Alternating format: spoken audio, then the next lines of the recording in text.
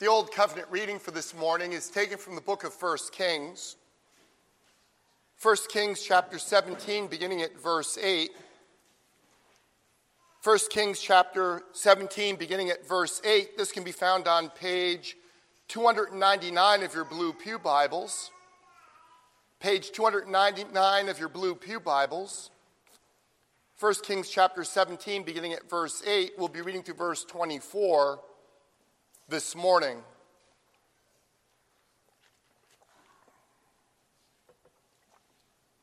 First Kings chapter 17, beginning at verse 8, the word of the Lord.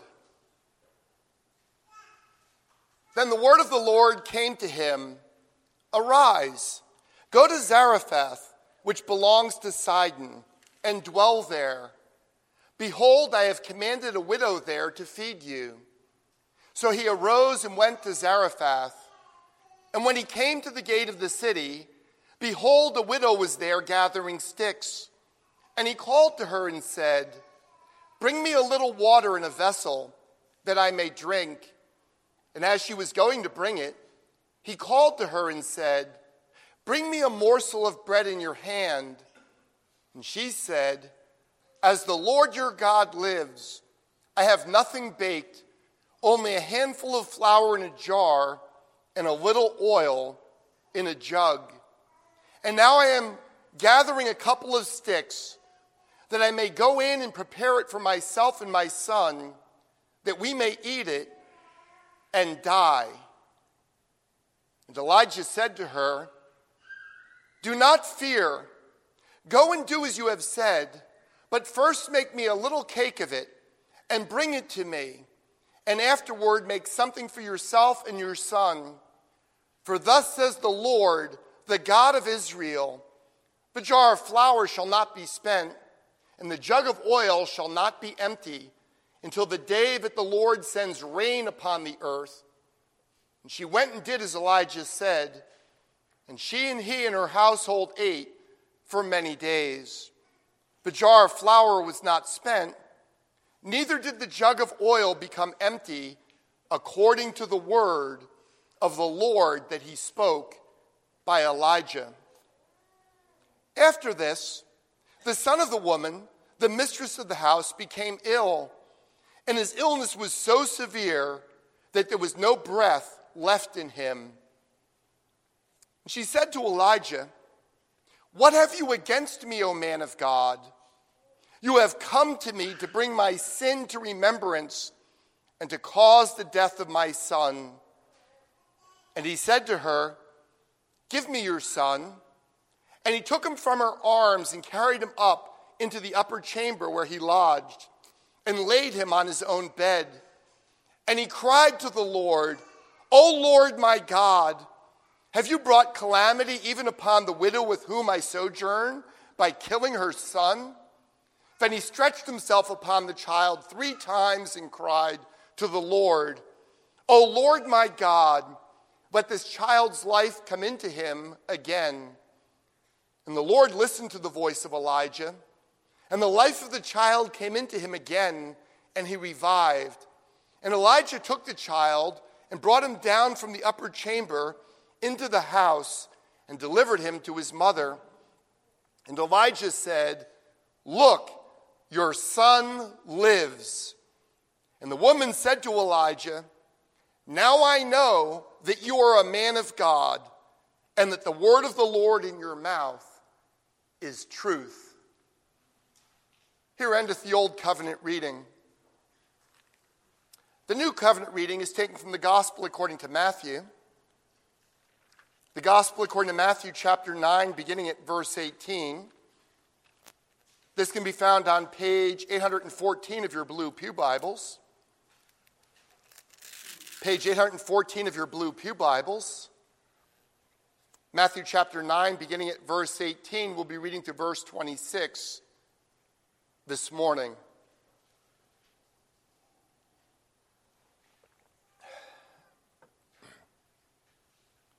While Jesus was still saying these things to them, behold, a ruler came in and knelt before him, saying, "My daughter has just died, But come and lay your hand on her, and she will live." And Jesus rose and followed him with his disciples. And behold, a woman who had suffered from a discharge of blood for 12 years came up behind him and touched the fringe of his garment. For she said to herself, "If I only touch his garment, I will be made well." Jesus turned and seeing her, he said, "Take heart, daughter, your faith has made you well." And instantly the woman was made well. And when Jesus came to the ruler's house and saw the flute players in the crowd making a commotion, he said, "Go away, for the girl is not dead, but sleeping." And they laughed at him. But when the crowd had been put outside, he went in and took her by the hand, and the girl arose. And the report of this went through all that district. Here endeth the New Covenant reading. Please keep your place here, as this will be the primary portion of God's Word for our morning sermon.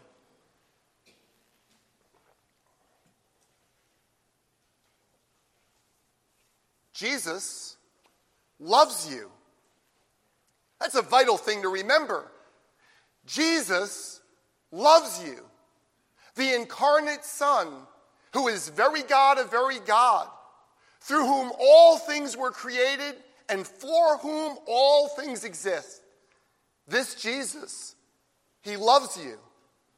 That's critical to remember as we connect the portion of God's Word that we're looking at this morning with the portion of God's Word that we looked at just last week. Last week we saw that even the disciples of John the Baptist were utterly flabbergasted by the way that Jesus just shattered the norms of pious Jews in his own day. So they come to Jesus and say, "Why do we and the Pharisees fast, but your disciples, they do not fast?" As Jeffrey Gibbs puts it, these disciples grouped themselves together with the Pharisees in the practice of pious, voluntary fasting. And they wonder why Christ's disciples, as one more group within the context of first century Judaism, are not engaged in a similar practice. Right? They're saying to Jesus, "Look, we fast, they fast. Why don't your disciples fast?" Jesus' reply is basically this: you don't yet understand who I am, and you do not yet understand what I have come to do. See, you fast in sadness because you're longing for the day when the Lord will finally return to Zion. And here I am. Can the guests at a wedding mourn and fast while the groom is there with them, ready to celebrate the wedding? Of course not. And furthermore, you can't take the new wine that I am bringing of my acts in the new covenant and stuff them into the old wineskins of the practices that you've been doing up until now. And at that very moment, so I want you to see here in the beginning of this passage we're looking at this morning, at that very moment, a desperate father comes to Jesus and falls on his knees and pleads with Jesus for his daughter's life. He pleads that Jesus would come and heal his dying daughter before it is too late. That means that we're intended to see these two passages as part of one story. See, the miracles that Jesus is about to do of healing this woman that is hemorrhaging for 12 years and raising this man's daughter from the dead are intended to be confirmations of what Jesus has just taught. They are confirmations of who Jesus is. They are confirmations of what Jesus came to do. See, because Jesus loves you, he has not come simply to give you a new set of religious practices to replace the old, right? As though they did things one way, but now with the new covenant, we're going to do things a different way. Because Jesus loves you, he has come to give you new life. We're going to look at this morning's passage under three main headings. First, a desperate father. Second, a compassionate Savior. And third, new wine means new life. Let me give those to you again. A desperate father, a compassionate Savior, and new wine means new life. We begin with the desperate father. Please look at verses 18 and 19 with me. While Jesus was saying these things to them, behold, a ruler came in and knelt before him, saying, my daughter has just died, but come and lay your hand on her, and she will live. And Jesus rose and followed him with his disciples. This man who falls on his knees before Jesus is described as a ruler. Mark and Luke both give us his name. His name is Jairus, and they identify him as a particular type of ruler. He's the ruler of the local synagogue. Now, that would mean two things. We don't think of what it means to be a ruler of a synagogue. We don't have any of those anymore. But it would have meant two things in that context of the first century. First, this man was an important religious figure. But second, it would have meant that he was also rather wealthy. The way that people became rulers of synagogues is because they were patrons of the synagogue. They were wealthy individuals who took care of the building, the finances. They actually had authority to structure the worship service as well, to decide who got to give the homily that day, who read the scriptures that day. But very important to the ancient Jews, the building needed some work. This person would dip into their own pocket and pay for it. So this person is both an important religious figure, and he is quite wealthy. One of the ways we might get a sense of that is just to think what it would be like if a bunch of us were hanging around talking about some community project, and up walks a very prominent senior executive in a $3,000 Italian suit. You know what we'd all do? We would all instinctively defer to this person. We would recognize by the robe that he is wearing, this expensive Italian suit, and his posture, this person is important in some way. That's what the people there would have done with this man. They all would have known who he was. They all would have naturally deferred to him. And yet this man comes before Jesus and he simply falls on his knees. He's not interested in preserving his dignity. And beloved, let me tell you, if you were carrying your little girl in your arms into the emergency room, you couldn't care less what other people think about you. All you want to find is the medical professionals who are going to make your little girl well. That's what this desperate father was doing. You'll notice that I said desperate father rather than grieving father. Oddly enough, our generally excellent English Standard Version, along with a large number of English translations, translate this passage as though this girl is already dead. I say oddly enough because this story is really important. And it's also recorded in Mark and in Luke, in both places in greater detail. And our very same translation, the ESV, which as I say is an excellent translation, when it renders Mark's account, it reads like this: my little daughter is at the point of death, while the ESV translation of Luke 8:41-42 says this: and there came a man named Jairus, who was a ruler of the synagogue, and falling at Jesus' feet, he implored him to come to his house, for he had an only daughter, about 12 years of age, and she was dying. Now, the Greek of this passage actually allows you to translate it both ways. Right? It translates it with respect, the meaning is with respect to the present, either something right before the present moment or right after. So it could be translated has just now died, or is at the point of death. And one of us could have hoped, that would be me, but the translators of Mark and Luke would have gotten together with whoever translated Matthew in this passage and convinced them that it ought to have been, she's at the point of death. That both fits the narrative structure of Matthew better, but there are actually details in Luke and Mark's account that require that his daughter is still alive when he heads out to see Jesus. For now, I ask you just to trust me on that. You don't have to get with Nathan after the service to ask him to check my Greek. I'm going to make good on this in about 15 minutes when we get to the third section of my sermon today. But it's important for you to understand this girl is still alive and about to die, or you're going to miss a lot of the drama of what is going on in this passage. So the ruler of the synagogue comes to Jesus as an absolutely desperate father. His only daughter, who is just 12 years of age, is on the brink of dying. And Jesus is his last and his only hope.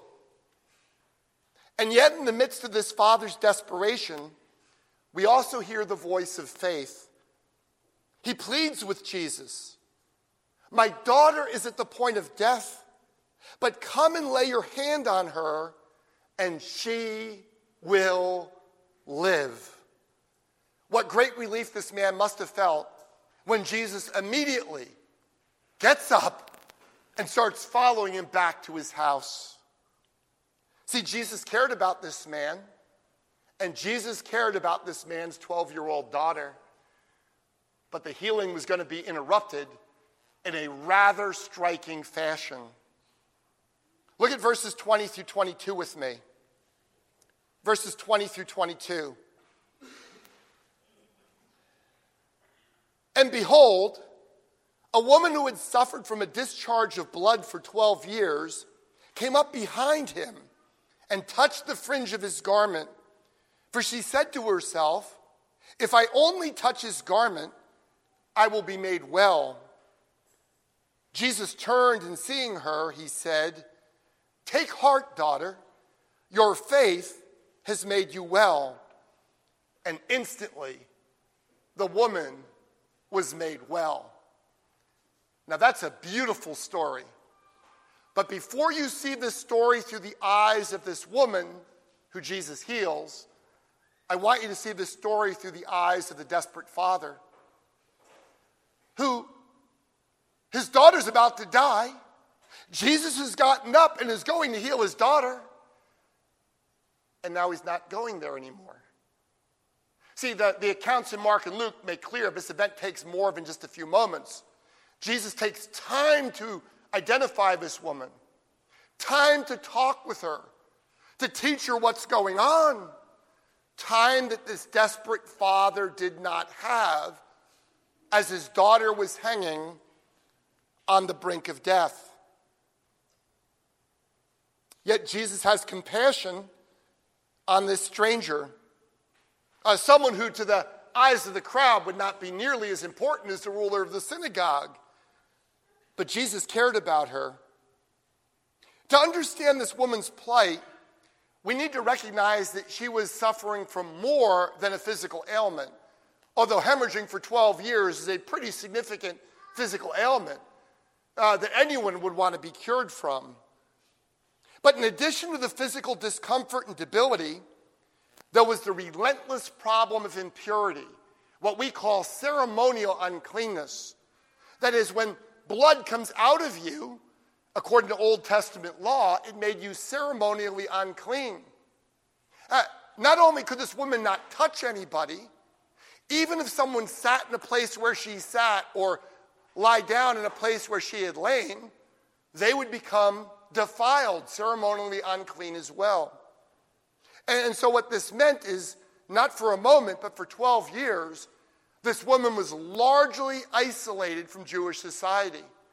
She could not have worshiped in the synagogue with the rest of the people of God. She couldn't hug her nephews and nieces. She was in many ways an outcast. And as Mark tells us, she was desperate. She spent everything that she had on physicians seeking to get well. But instead of getting well, she just grew worse. Do you understand how desperate she was? And we should think a bit about those ceremonial laws. These aren't just weird things.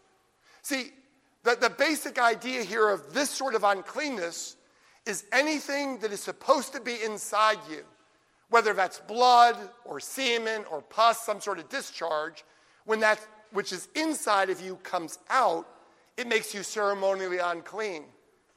What's the message? You're not good on the inside, right? That's what we often want to tell ourselves. I did something wrong, but I meant well. I have a good heart. And these ceremonial laws would have regularly reminded faithful Jews, on the inside, you are unclean. You need healing to come to you from outside of yourself. You need God to do it. You can't clean yourself up.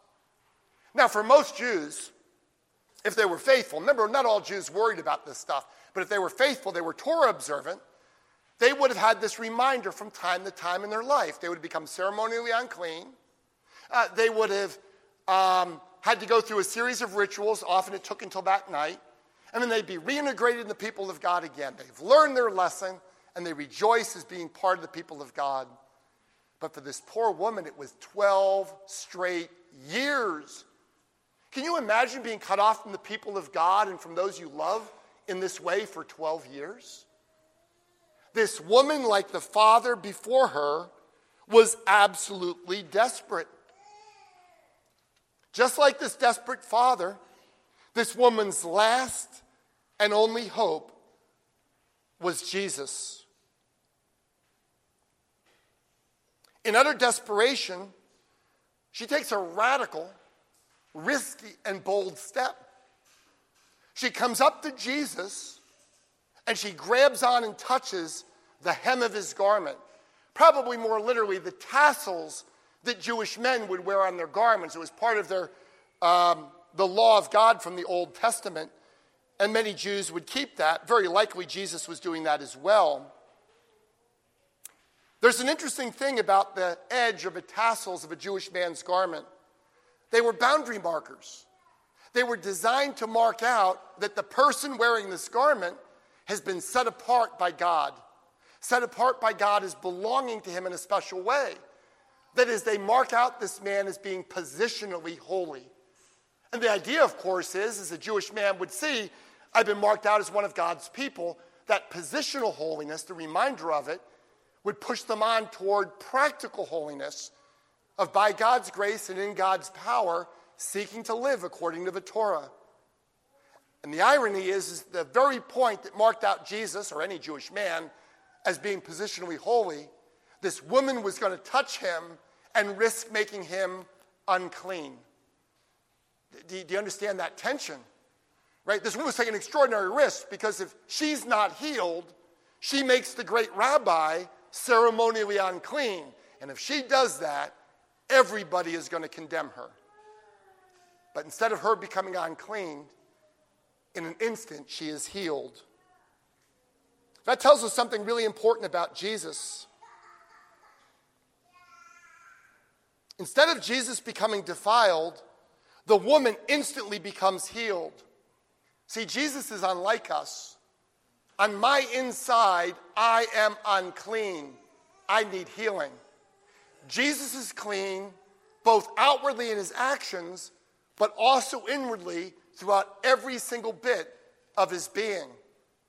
This means that when blood came out of the ancient people of God, it marked them out as being ceremonially unclean. But the blood of Jesus Christ, instead of making you unclean, cleanses you from all sin. Jesus is wonderfully different than us in this respect. And it turns out that what Jesus does for this woman is about far more than healing her. Regrettably, there's simply no good way to bring this out in an English translation. Translators have a very, very tough job, and this is one of the struggles that they face. It's quite clear in this passage that the woman is coming to Jesus to be healed of her physical uncleanness. But that's not all. Remember, she's not just physically unclean, she's being alienated from the people of God. And she uses a word for what she's seeking after that is never used anywhere else in Matthew to refer to physical healing. In fact, it's not a normal word for physical healing at all. It's the word saved. If you translate this woodenly, what this woman is doing is she keeps saying to herself, if only I touch his garment, I will be saved. And what Jesus says to her in verse 22 is this: take heart, daughter, your faith has saved you. Now, our problem is if the translator said saved, we would miss all the physical aspects of it because we would jump right away to saving from her sins. So maybe you could plug in a word like delivered. That might be the best you can do. She comes to Jesus. She's walking up behind him, and she keeps telling herself, the Greek's telling us over and over again, she's telling herself, if only I can touch him, I will be delivered, both physically and spiritually. And Jesus says, take heart, daughter, your faith has delivered you. I think that's still a little bit weak, because every one of Matthew's first readers and first hearers, when they hear Jesus' words, would have heard him say, your faith has saved you. She was delivered from her sins, not simply from her physical ailment. She was saved through her faith by Jesus. One additional support for this reading comes from the unique title that Jesus gives to her. This is the only place in the Gospel of Matthew that Jesus refers to an adult woman as daughter. If you think about it, it's kind of a strange thing in one sense to call a fellow adult son or daughter. Why does Jesus do that? And the answer is both obvious and beautiful. Daughter's a relational word. It's a tender word. See, Jesus is saying that when this woman put her trust in him, he's now in a personal relationship with her. He cares about her. In fact, that word also triggers us to think about the desperate father with her 12-year-old daughter. The daughter's 12 years old. This woman has been suffering from hemorrhaging for 12 long years. And so the passage is telling us that Jesus cares about this woman with the same compassion and the same love that the desperate father has for her own daughter. Please remember this in your own life. In the midst of your own hardships and alienation, Jesus Christ is a compassionate Savior for you. Jesus loves you, and he has come to restore you to full communion with God's people, and he has come to wipe away your sins. But what about the dying young girl and her desperate father? Look at verses 23 through 26 with me. And when Jesus came to the ruler's house and saw the flute players and the crowd making a commotion, he said, "Go away, for the girl is not dead, but sleeping." And they laughed at him. But when the crowd had been put outside, he went in and took her by the hand, and the girl arose. And the report of this went through all that district. So Luke gives us a fuller version of the story, as does Mark. And Luke tells us that while Jesus was still speaking, that is, speaking to the woman, someone from the ruler's house came and said, "Your daughter is dead. Do not trouble the teacher anymore." Remember, a little earlier I asked you to trust me, but this girl was still alive. The point is that this story from Luke only makes sense if the master goes out to Jesus while his daughter is still alive, desperately hoping that Jesus will come in time to heal her. And now the message comes with that horrible news. Don't bother Jesus anymore. Your daughter has died. These are probably the most crushing words that this father would ever hear. And he must have thought, if only Jesus hadn't stopped to heal this woman. You see how conflicted he would have been. Oh yeah, it was good that Jesus healed her, that he had compassion on her. But he stopped to heal her, and while he did that, my own beloved daughter has died. If we remember that this ruler was perhaps the most prominent man in his community, We will not be surprised that a crowd of mourners has already gathered. Undoubtedly, many had gathered before this girl had even passed away. And as was their custom, the wailing and lamenting was both open and emotional. And then Jesus does the strangest thing. He tells all these people that are mourning, go away. Can you imagine someone doing that at a funeral that you're at for one of your loved ones? He tells the lamenting crowd to go away. There is no need for mourning. There is no need to comfort this distraught family. This little girl is not going to be buried tonight. She is not dead. She is only sleeping. And the crowds respond by deriding him with laughter.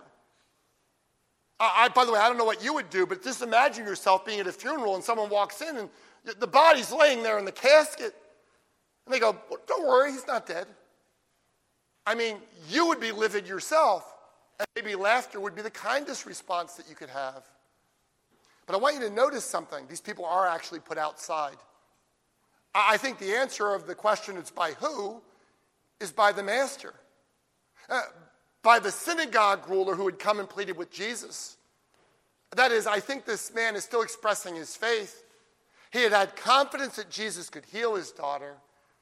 And now with desperate faith, he has confidence that Jesus can raise her even from the dead.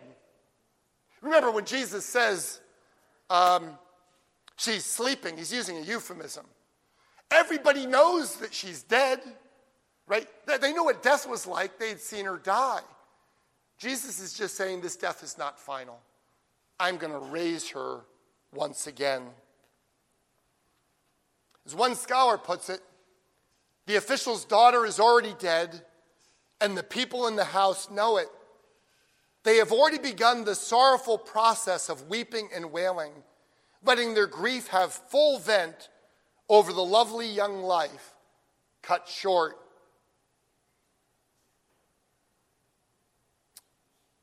But we're told the crowd is put outside, and I suggest, although we're not told, that must have been by the command of the ruler of the synagogue, demonstrating a type of faith in the midst of his tears and desperation.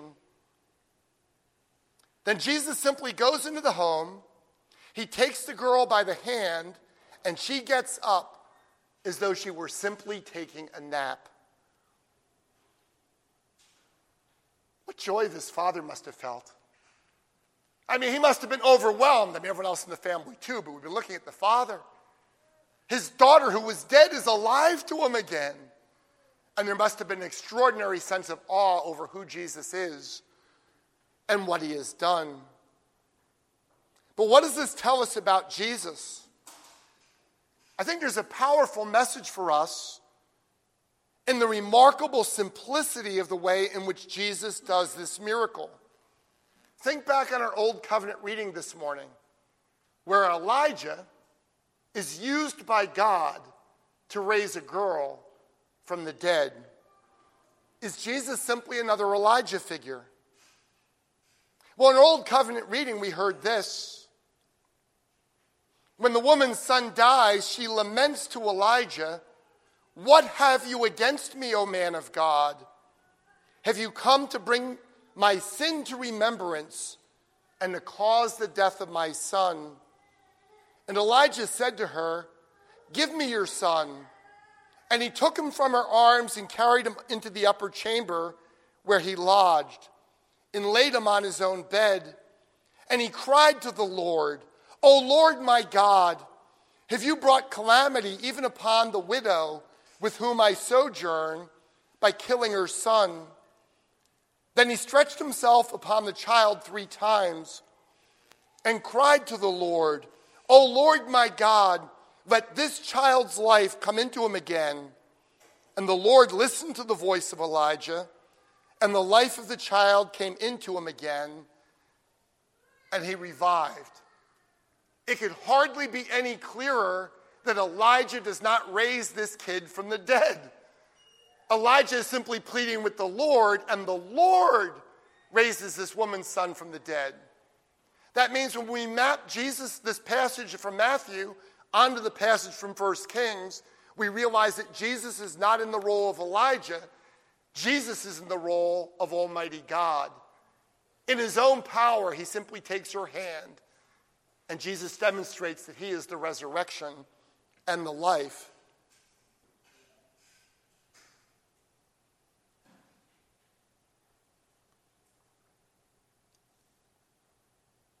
Now let us try to tie these miracles back into our Lord's teaching about the new thing that he has come to do. As Jeffrey Gibbs puts it, could there be a more effective way of communicating that the new wine has begun to flow for the marriage feast of the bridegroom than to narrate Jesus' authority over death itself? See, Jesus did not come simply to give the people of God a new set of religious practices for us to observe. He came to give us new life. Jesus Christ has been given all authority in heaven and on earth. And beloved, this Jesus loves you. The one who has all authority in heaven and on earth, he loves you with an everlasting love. Please remember this in the midst of your own hardships and alienation. Jesus Christ is a compassionate Savior. Jesus loves you, and he has come to restore you to full communion with the people of God. Jesus loves you, and he has come to save you from your sins.